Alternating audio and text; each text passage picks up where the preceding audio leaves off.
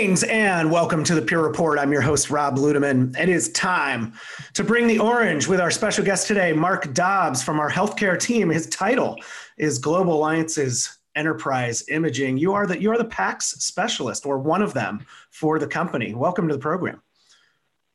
Thank you. Thanks for having me, Rob.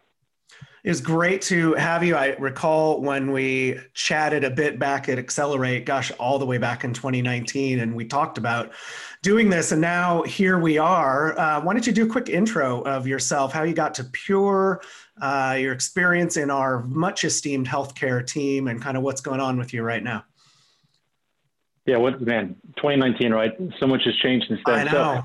Thank you for those of you that haven't maybe kind of run into us out there. So, the corporate healthcare team at Pure, we kind of cover everything, from, different use cases, which is what I'll get into in a second, but also just kind of helping you guys try to uncover in the field, more opportunities where we can expand in more healthcare, use cases or backup, solutions, et cetera. And so my background and expertise is specifically from the enterprise imaging world, which is commonly referred to here at Pure as PACS. So you can call me the PACS guy if you want. And so I come from that side of the fence, actually, and that's kind of where, I've been here at Pure since about 2018, but that's where I've been focused exclusively, Rob, is just on that vertical. How can we add impact into that space?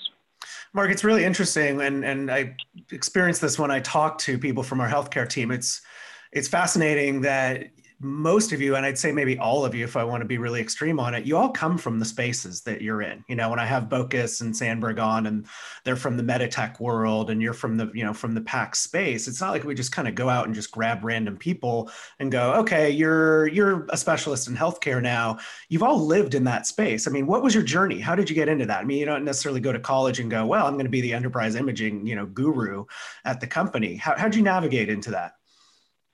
Yeah. Funny, quick story. I kind of fumbled my way into it I'm a big car nut. So if anybody else out there is big car guys, there was a car that came out from one of Detroit's finest called Ford GT, not the Mustang, but anyways, that car came out and I was kind of fixated on it for what it was representing. And coincidentally, there was an individual that moved to North Carolina where I live, who had the fastest one at the time, like 1,000 horsepower car, right? Very, very big numbers.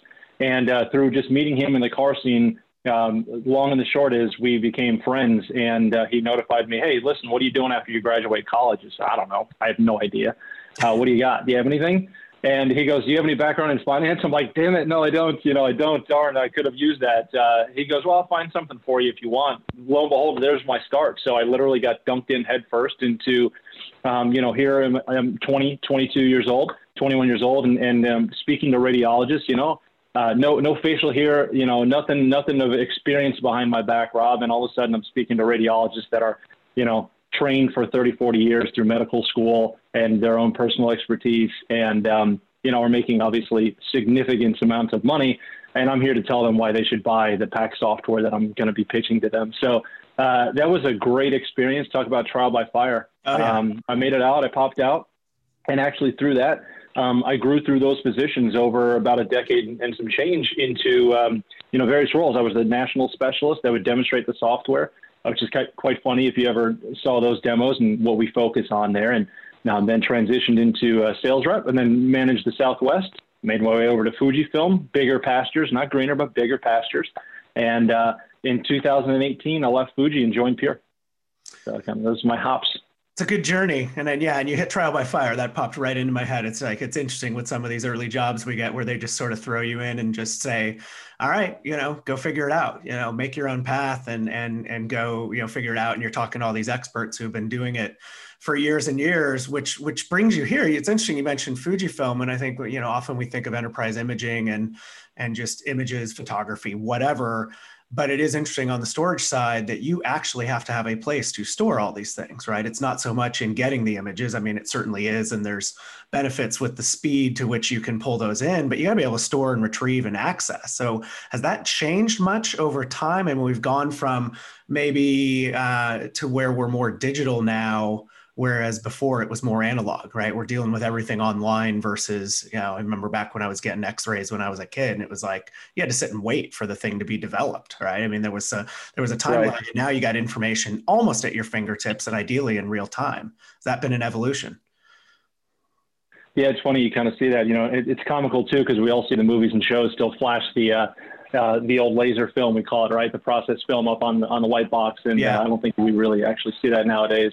So yeah, PACS went, that market went through a bunch of life cycles, and it's been digital since say the late '90s, arguably.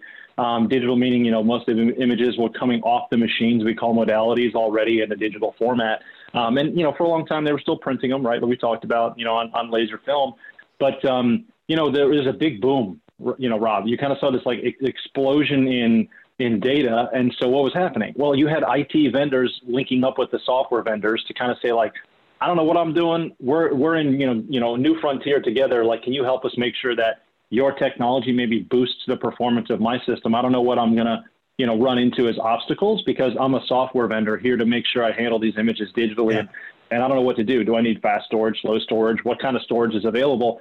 And so you went through those evolutions, and where things kind of hit a bit of a plateau, Rob, was, you got to a point where storage was pretty much, a good enough solution where you could just run it all on spinning disk. And what the software vendors wanted to do, as we call ISVs here up here, right? The Fujis, GEs, Philips. Yeah. Is they kind of said, oh, we're here to make money on software, but more importantly, we want to take care of those features and functions, right? So when customers go with our solution, we need to innovate there. And they kind of rested their hat on what was good enough on the back end, right? So for infrastructure in plural. And not a lot of time was spent kind of staying close with, the times of what innovations are out there, right? Are there better things for us that make our product better? So they made sure they load balanced and did as much as they could, Rob, to kind of protect themselves, right? To give the experience regardless of what underlying infrastructure you have. So that's a good thing because it gives customers more ability to have kind of control, right? Like, now the customer's environment probably can share the PACS workload, or if they go through a replacement, most PACS and VNA vendors just say like, here are my requirements. But I got to tell you, it's changing now because as we all know, data doesn't stop moving fast. Yeah. Technology is innovating rapidly. And yeah, Rob, there are fine points in time where that plateau, hit a quick peak or spike. For example, certain modality types, we saw something big hit the market, Rob, about, I don't know, 8-10 years ago called breast tomosynthesis. It was 3D imaging, and it made like the average mammogram that a woman gets every year go from still a large 20, 50 megabyte size to gigabytes. Like 10x the number roughly. And they get one of those every year. So it's a lot of data to pull back and forth. And all of a sudden now you have storage guys and directors of IT calling the PACS people and saying, what's going on here? Now we're full, right? And our solutions can't keep up anymore. So it's quite interesting seeing these trends, and those are happening more and more often. More images, more velocity, more data. It's not slowing down. Yeah, but it's interesting you mentioned the density kind of problem. I think about, if I had to use a consumer analogy, if we were using our iPhones or whatever phones we have, 10 or 12 years ago, the file size on the photos was not that great, right? I mean, there was certainly a lag behind the quality of what you could do there versus a regular camera or digital camera. And then they improved. And now you're shooting photos left and right off your phone, everything. I mean, selfie city, right? And the file size on those is getting large, right? So that's kind of the consumer analogy that I look at is all of a sudden you've got much higher quality images coming in with, with the use case that you mentioned with mammography. But I don't know, and maybe this is where you get some inside baseball. And when we talked in our pre-brief, there are far more departments that rely on imaging than we probably think. Right. I mean, we probably think it's just a radiology thing or, I cracked my arm, I'm going to go get an x-ray. It's everywhere. Can you provide a little backdrop on just how pervasive it is in the medical arena and in hospitals? Like how much is it getting used? It seems like, you would imply it's everywhere. Yeah, I mean, honestly, it's probably not something people correlate or connect the dots with. Like you said, inside baseball is imaging is probably the most, widely used or reliant solution or option that healthcare has to get a deeper dive on a patient beyond your, traditional lab work and things like that, right? If you look at kind of the rank in order of like where a PACS would fall in compared to say like an EHR is number one, arguably, right? All the patient data is managed there. Yeah. Right there behind it, if not, 1.5 is imaging, right? Is this? And to your point, it's not just radiology anymore, guys, or cardiology. Those were the first, right? They went digital. So that's what we were talking about. And still, they are big kingmakers in terms of, who's consuming data. But Rob, it's all the other ologies now. Like that's the phrase that we all use. It's dermatology, ophthalmology, it's surgery videos, it's wound care. And, in those areas, you now have to collect on it. And if hospitals can collect on it, that means they can report on it. They can report on it, Rob. They can also bill for it in a lot of cases. And so, typically healthcare doesn't do something unless they have the ability to kind of get reimbursed for it. Of course, it has to aid patient care. But yeah, it's a big boom. So there's a lot more data that's being served. The funny thing is, as you still see healthcare, it's very fragmented, Rob. Like people aren't landing it on unified solutions. You'll walk over and, there may be a nurse pushing a cart down the road, a cow as we called it, right? Computer on wheels. And they've got a USB drive. And that's where they're storing like the sleep lab videos. Yeah. And that's their backup. What is their backup policy? Oh, well, Mary Smith takes it home with her once a day and throws it in her locker at home. So it's kind of scary in some regard out there, but at the same time, we can help with that, right? And the healthcare is going to a more unified solution. But yeah, it's definitely well beyond your usual radiology, cardiology. So it wouldn't be a 2020 or 2021 podcast if I didn't bring up the impact of COVID, right? So we have to go there and see any changes or monumental things that have gone on with the impact of COVID in your dealings, or is it more business as usual, or things have been accelerated, or is there become an awareness that maybe having more modern IT can improve patient outcomes, and it's just been accelerated by what's happened with COVID, which is kind of a common theme we're seeing in a lot of these discussions we're having. Yeah, absolutely, man. It'll be nice to get away from this pandemic situation, right? I know. I'd love to play the victim card of like healthcare got hit the hardest. I think everybody got hit. Every industry has its own impact, but yeah, it definitely put a spotlight on a lot of problem areas, right? So we did a review podcast not too long ago with an individual, former CIO of a major hospital chain, and we talked about like what impact does healthcare IT, or I call it now clinical IT, have on, like you said, patient care. And I think that's kind of some of the perspective that our corporate healthcare team, like you mentioned Chris and Priscilla, who were amazing earlier, and the rest of our team, we try to think a little bit outside of the box of just from a storage perspective up. We look at it maybe sideways or from the top down. And, what it's done is it's put a spotlight light on inefficiencies, right? When people were kind of struggling for cash, we talked about the use of imaging, right? It's beyond, for example, just radiology, cardiology, it's enterprise. Well, elective procedures, right, got hit during the pandemic and plummeted. So all of that went on pause. And there were hospitals that were in the middle of a storage purchase, and they may be on dying equipment, Rob. So there's one thing. It highlights that we don't have any cash. We're in a critical pandemic situation. What are we going to do for storage, right? Yes, the volume's down, but we know it's going to come back somewhat or eventually to normal. And what are we going to do at that point, right? We're not just going to find money underneath a rock somewhere. But then more importantly, when we started seeing some of the demand come back, well, interesting things started happening, right? The issues that were kind of brushed under the rug, Rob, like, hey, my storage array, I normally don't let it get full beyond 85%, right? Because if I do that, my storage vendor told me it'll start pulling punches, right? It'll start pulling performance. It can't quite keep up. That's the last thing you want to hear when your hospital CIO and CTO, C-levels like, we're ramping up volume, make sure everything's running like a top, and we don't have enough money to kind of spend on new equipment. Oh, whoops, well, your storage system can't keep up now, and it's choking to make the radiologist and the cardiologist not as efficient. So if anything, it's kind of helped put a spotlight and qualify like what we've kind of already kind of wanted the market to understand, right? There are better solutions out there. And, when the gas pedal comes down full hammer, you have a solution in place, in plural, right? Not just Pure, but other equipment that can handle that, right? Those surges, they come, and when they come with a vengeance. And, we can handle that, right? We're a shock absorber, if you will, in that sense. Yeah. So you mentioned earlier some of the storage that's been deployed over time, and I think you used the term. There's a idea that it's good enough, right? So what is the average hospital or medical facility using right now to manage all these images beyond the USB on the cow that you meant? That's my new one. I always learn something when I do these podcasts. I had no idea about the COW. That's very cool.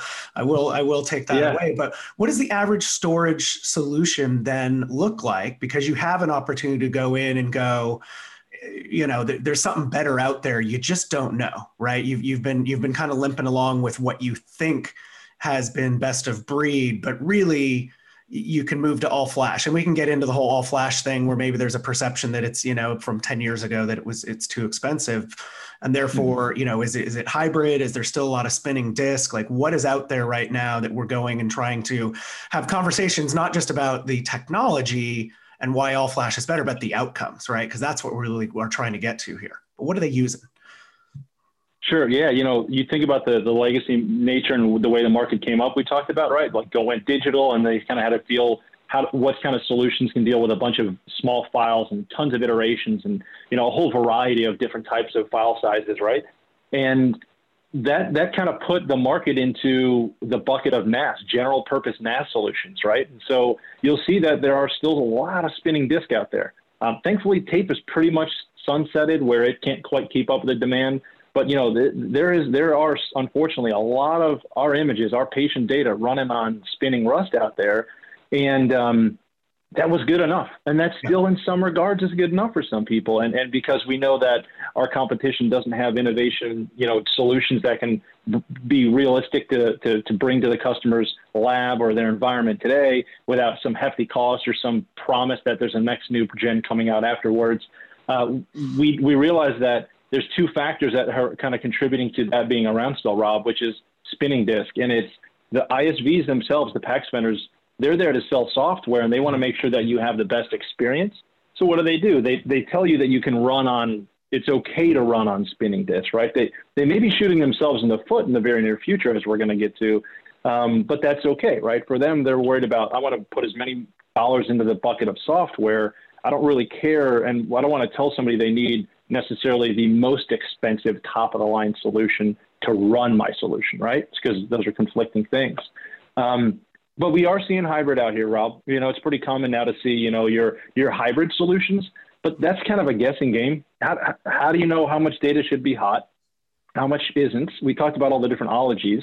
So what are you going to interview each of the lab departments in each of those ologies and say, like, how much do you need on spinning flash versus spinning disk? And the vendors don't really care. The PACS vendors don't have ways to help orchestrate necessarily what should be on spinning disk and what shouldn't. They'll tell you what should be short-term storage, what should be long. But anyways, it's a quite an interesting thing to put that calculus to work, so to speak, in configuring even a hybrid array nowadays. But that's what we see out there, right? We see that that's good enough to get by, and the doctors don't necessarily know if there are better solutions out there, Rob. That's the challenge, right? The doctors don't know because it's status quo.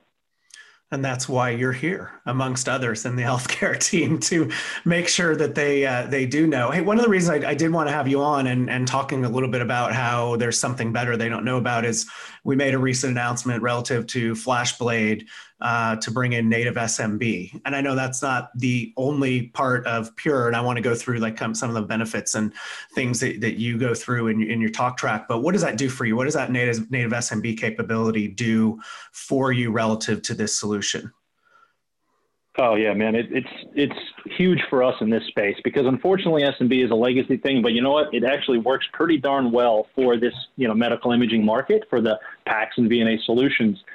So what does it do for us? Well, we just talked about it. There's just a ton of files out there, small files from kilobytes to megabytes to gigabytes. There's digital pathology that's in multi-gig.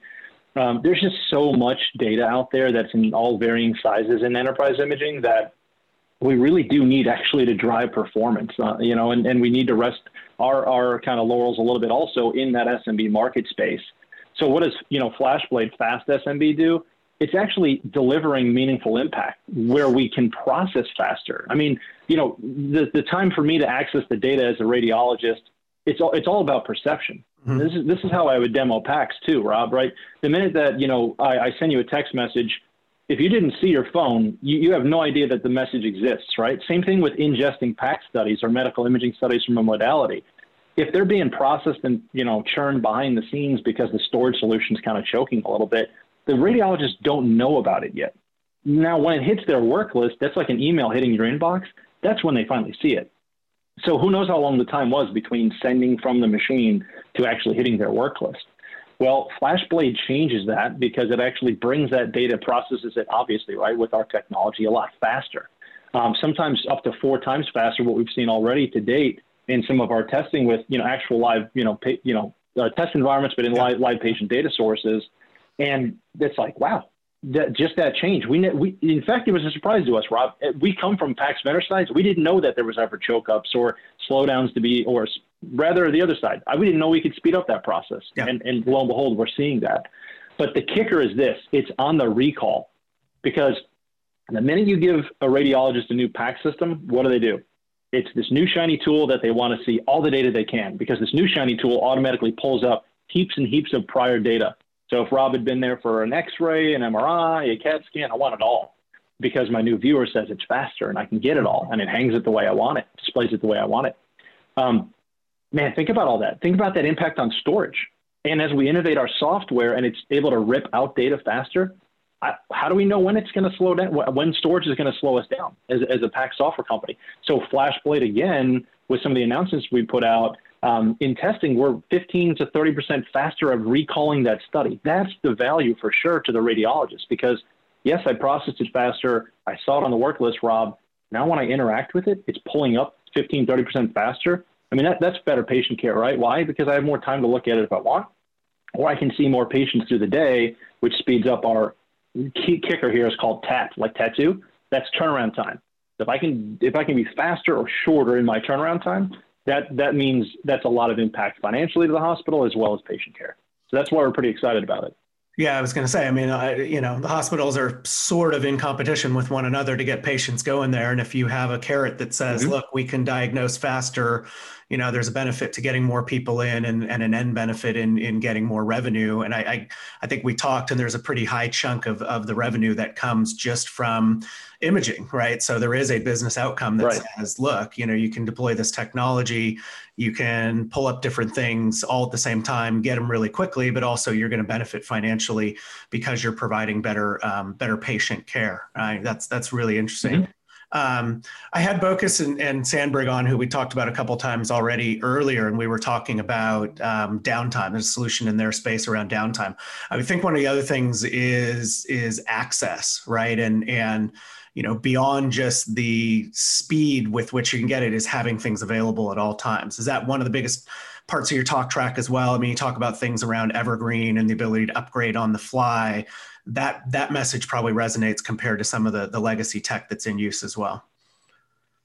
Yeah, absolutely. I mean, it's all about access for sure. We talked about the changes that have hit this market. We went digital, the big boom, then we started seeing new modalities come to the scene, and they all of a sudden explode in data. And, we can get to it later here, Rob, but, as we see the introduction of, these other use cases, this new user, we'll call AI, right? This new user, what worked yesterday doesn't work tomorrow necessarily anymore, right? Because what we have in the truck a couple of years ago, and we installed it, in our data center as a hospital, it doesn't necessarily work to meet the demand for tomorrow. So, yeah, I mean, uptime is huge.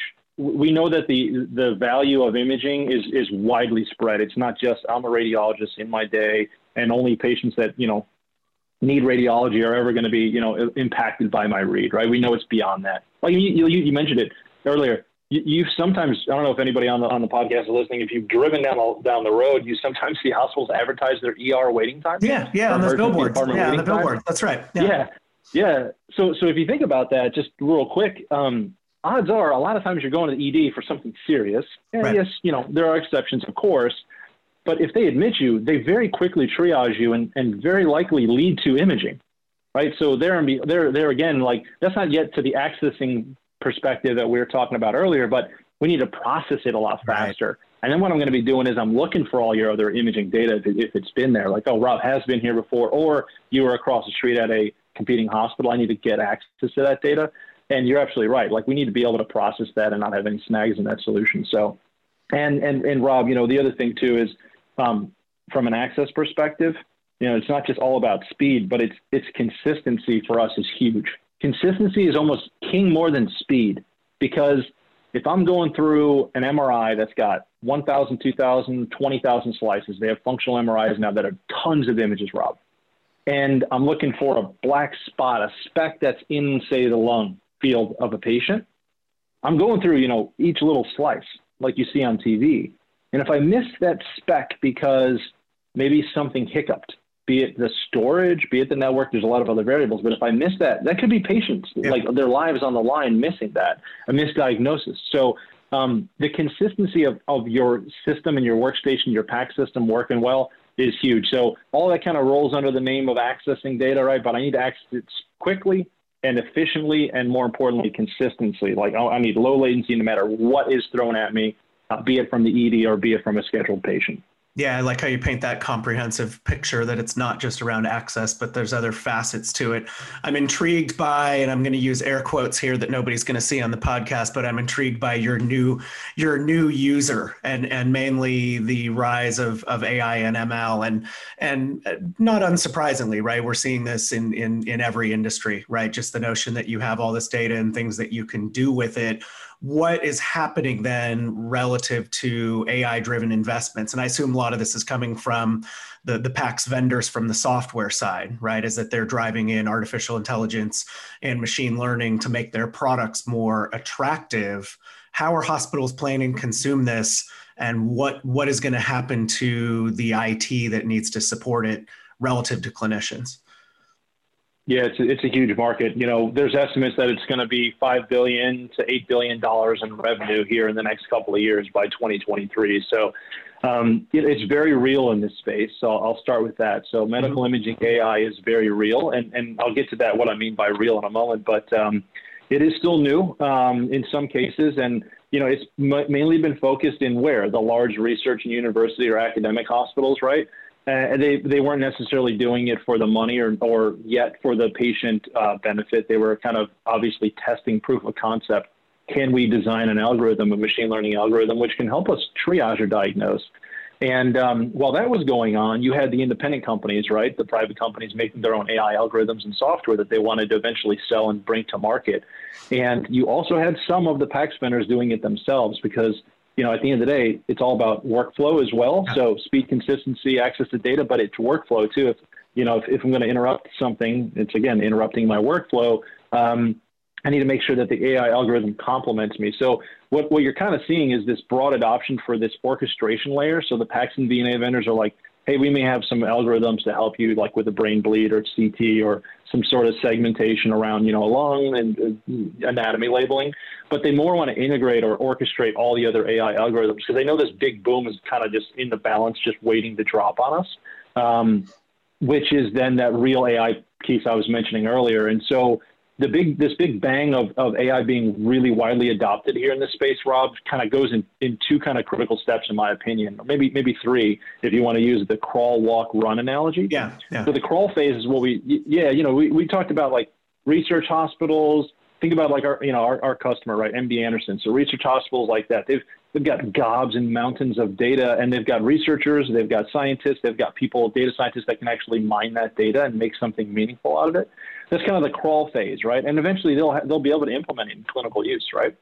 But a lot of the data is anonymized, and we kind of see it, obviously needing to kind of stay that way for many reasons. So that's the crawl phase, is like, let's test it out. Do we have something here? The walk phase is kind of, again, where, yes, those hospitals and private organizations, but also the companies, the businesses themselves that are selling AI algorithms, they needed to get through like FDA approval. Like, if we do have something, can we get it clinically approved, FDA approved for use? That's huge, but that's not the final kicker to really get it to this boom phase and wide adoption phase. The kicker is, unfortunately, healthcare still needs to make money off of it if you're going to implement it, because it costs money to kind of be innovative, right? Because I need to generate revenue. So I want to buy a software. I want to expect revenues to reinvent and spin the wheel. So that has happened now. So we're seeing already, Rob, CMS, which is kind of the governing agency that delivers reimbursement for Medicare and Medicaid. Does many more things than that, but in short, they are issuing now what we call CPT codes. They're issuing payment reimbursement for these AI algorithms. And that's wild because now you're starting to see, now we need to implement these things, right? Now it's not just us, the big research hospital, you know, the Dukes, the Mayo Clinics, the MD Andersons. You're going to start seeing this widely adopted from large to small, you know, profile agnostic. Whatever you are as a hospital, whatever you need help with, maybe in your geography, is there an algorithm for me? What is that going to do, Rob? Like that, it's a new user, as I said. That new user is generating tons of gobs of log files. Sure, you may not need to train it every day like the researchers were and are in the crawl phase, right, where Flashblade obviously has a home there too. But we don't know, and we're starting to see this now, it's kind of proofing out this point, but we don't necessarily know what impact it's going to have on storage. Because I'm an AI user. I'm going to look at Rob's studies and Mark's because Mark's a similar type of patient makeup to Rob. And now I'm processing way more data than any human would. And that is going to impact storage. But a lot of people are kind of in the watch trying to learn how it's going to work.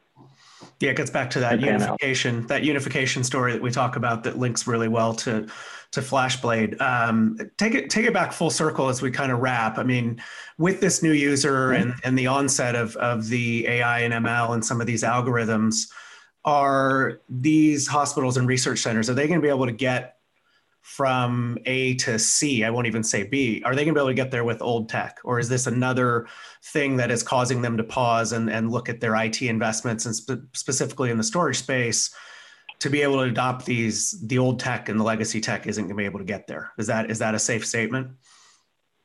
Yeah, that's a safe statement. And I wish it wasn't the truth, but it is. You know, there's a lot of term of shadow IT that happens in this space. It's oftentimes researchers are saying, hey, I'm going to do some small modeling on my localized computer, my edge device. And then all of a sudden, Rob, they go big and they go and buy their own NVIDIA, you know, graphics card, or they contract with, you know, buy a big DGX1. Then probably, you know, IT gets involved, but they forget about storage, right? They forget about all the other pieces because that's not their job. It's the IT's job. But usually IT is kind of, unfortunately, a bit of an anchor to them to be able to get their job done. And so, yeah, I mean, I think that there's a hunger, and that hunger may not exist yet in a grand sense, again, in the market. I think we're a little bit going to see that grow, that hunger, which is, can we find solutions which are not going to trip us up, that are future-proof enough, but proven out already today to show that they're not going to be that anchor? And we're doing that with Flashblade. We're doing that with our partnership with, you know, NVIDIA for AIRI. And we've seen that. You know, the large institutions that are doing the crawl mode we talked about, their own training, they didn't think they were going to have storage issues. It was the last thing on their list, honestly, right? No, the last stop is data. I have the data, though, so I'm good. I have a data lake. That's cool. No, it's not, because you can't farm it out fast enough. So when we're seeing actual impacts there, Rob, it's impressive, and that's going to pan out, right? Again, as we talked about the mass adoption, it's definitely going to pay forward, and that hunger is going to grow for sure for better IT solutions. Well, it's a great opportunity, and I'm sure it's something that's going to keep you busy. Certainly a lot to talk about in that space. Appreciate you coming on. This was super fascinating stuff. I've been wanting to get you on and cover this topic. Anywhere that you would send people to go for more information, and who do you like to talk to? I mean, if there's somebody out there listening and they're going, well, yeah, some of this resonates, you know, where should they go? Yeah, that's a great question, you know, and thank you for that opportunity. So, you know, Sales Central, you know, love it or leave it, has kind of been the home for us. We've rebuilt and rebranded a lot thanks to our content specialist, Damon Brawley, has done an amazing job there. And there's a lot of new content that we're putting out in support of all this. You know, as we're finding more and more opportunities and better outcomes with just plugging in Pure, we're capitalizing on that. We want to share that message and make sure other customers can experience that. And so we've got case studies, we've got, you know, abilities to kind of talk through what vendor supports what, or what kind of requires this solution. All of that's on Sales Central. We're also kind of running a series of, you know, educational training videos that are going to be coming out soon internally to make sure that people kind of can understand the impact that we have. And, you know, who to talk to, right? So if anybody else out there is listening that's not a Puritan, not here at Pure, you know, ask your radiologist or ask your PACS administrator. Don't maybe to bother your physicians, right? So, you know, what would better performance mean to you? But rather, what would more reliability mean to you? Simplicity. Could you find value in delivering images quicker to your radiologist, to your cardiologist, your physician's you know, more accurately? You know, if so, and the answer should be yes. Can it be the last investment you make? And if you look at Pure, it will be, right? It'll be the last time you need to invest in this thing called storage.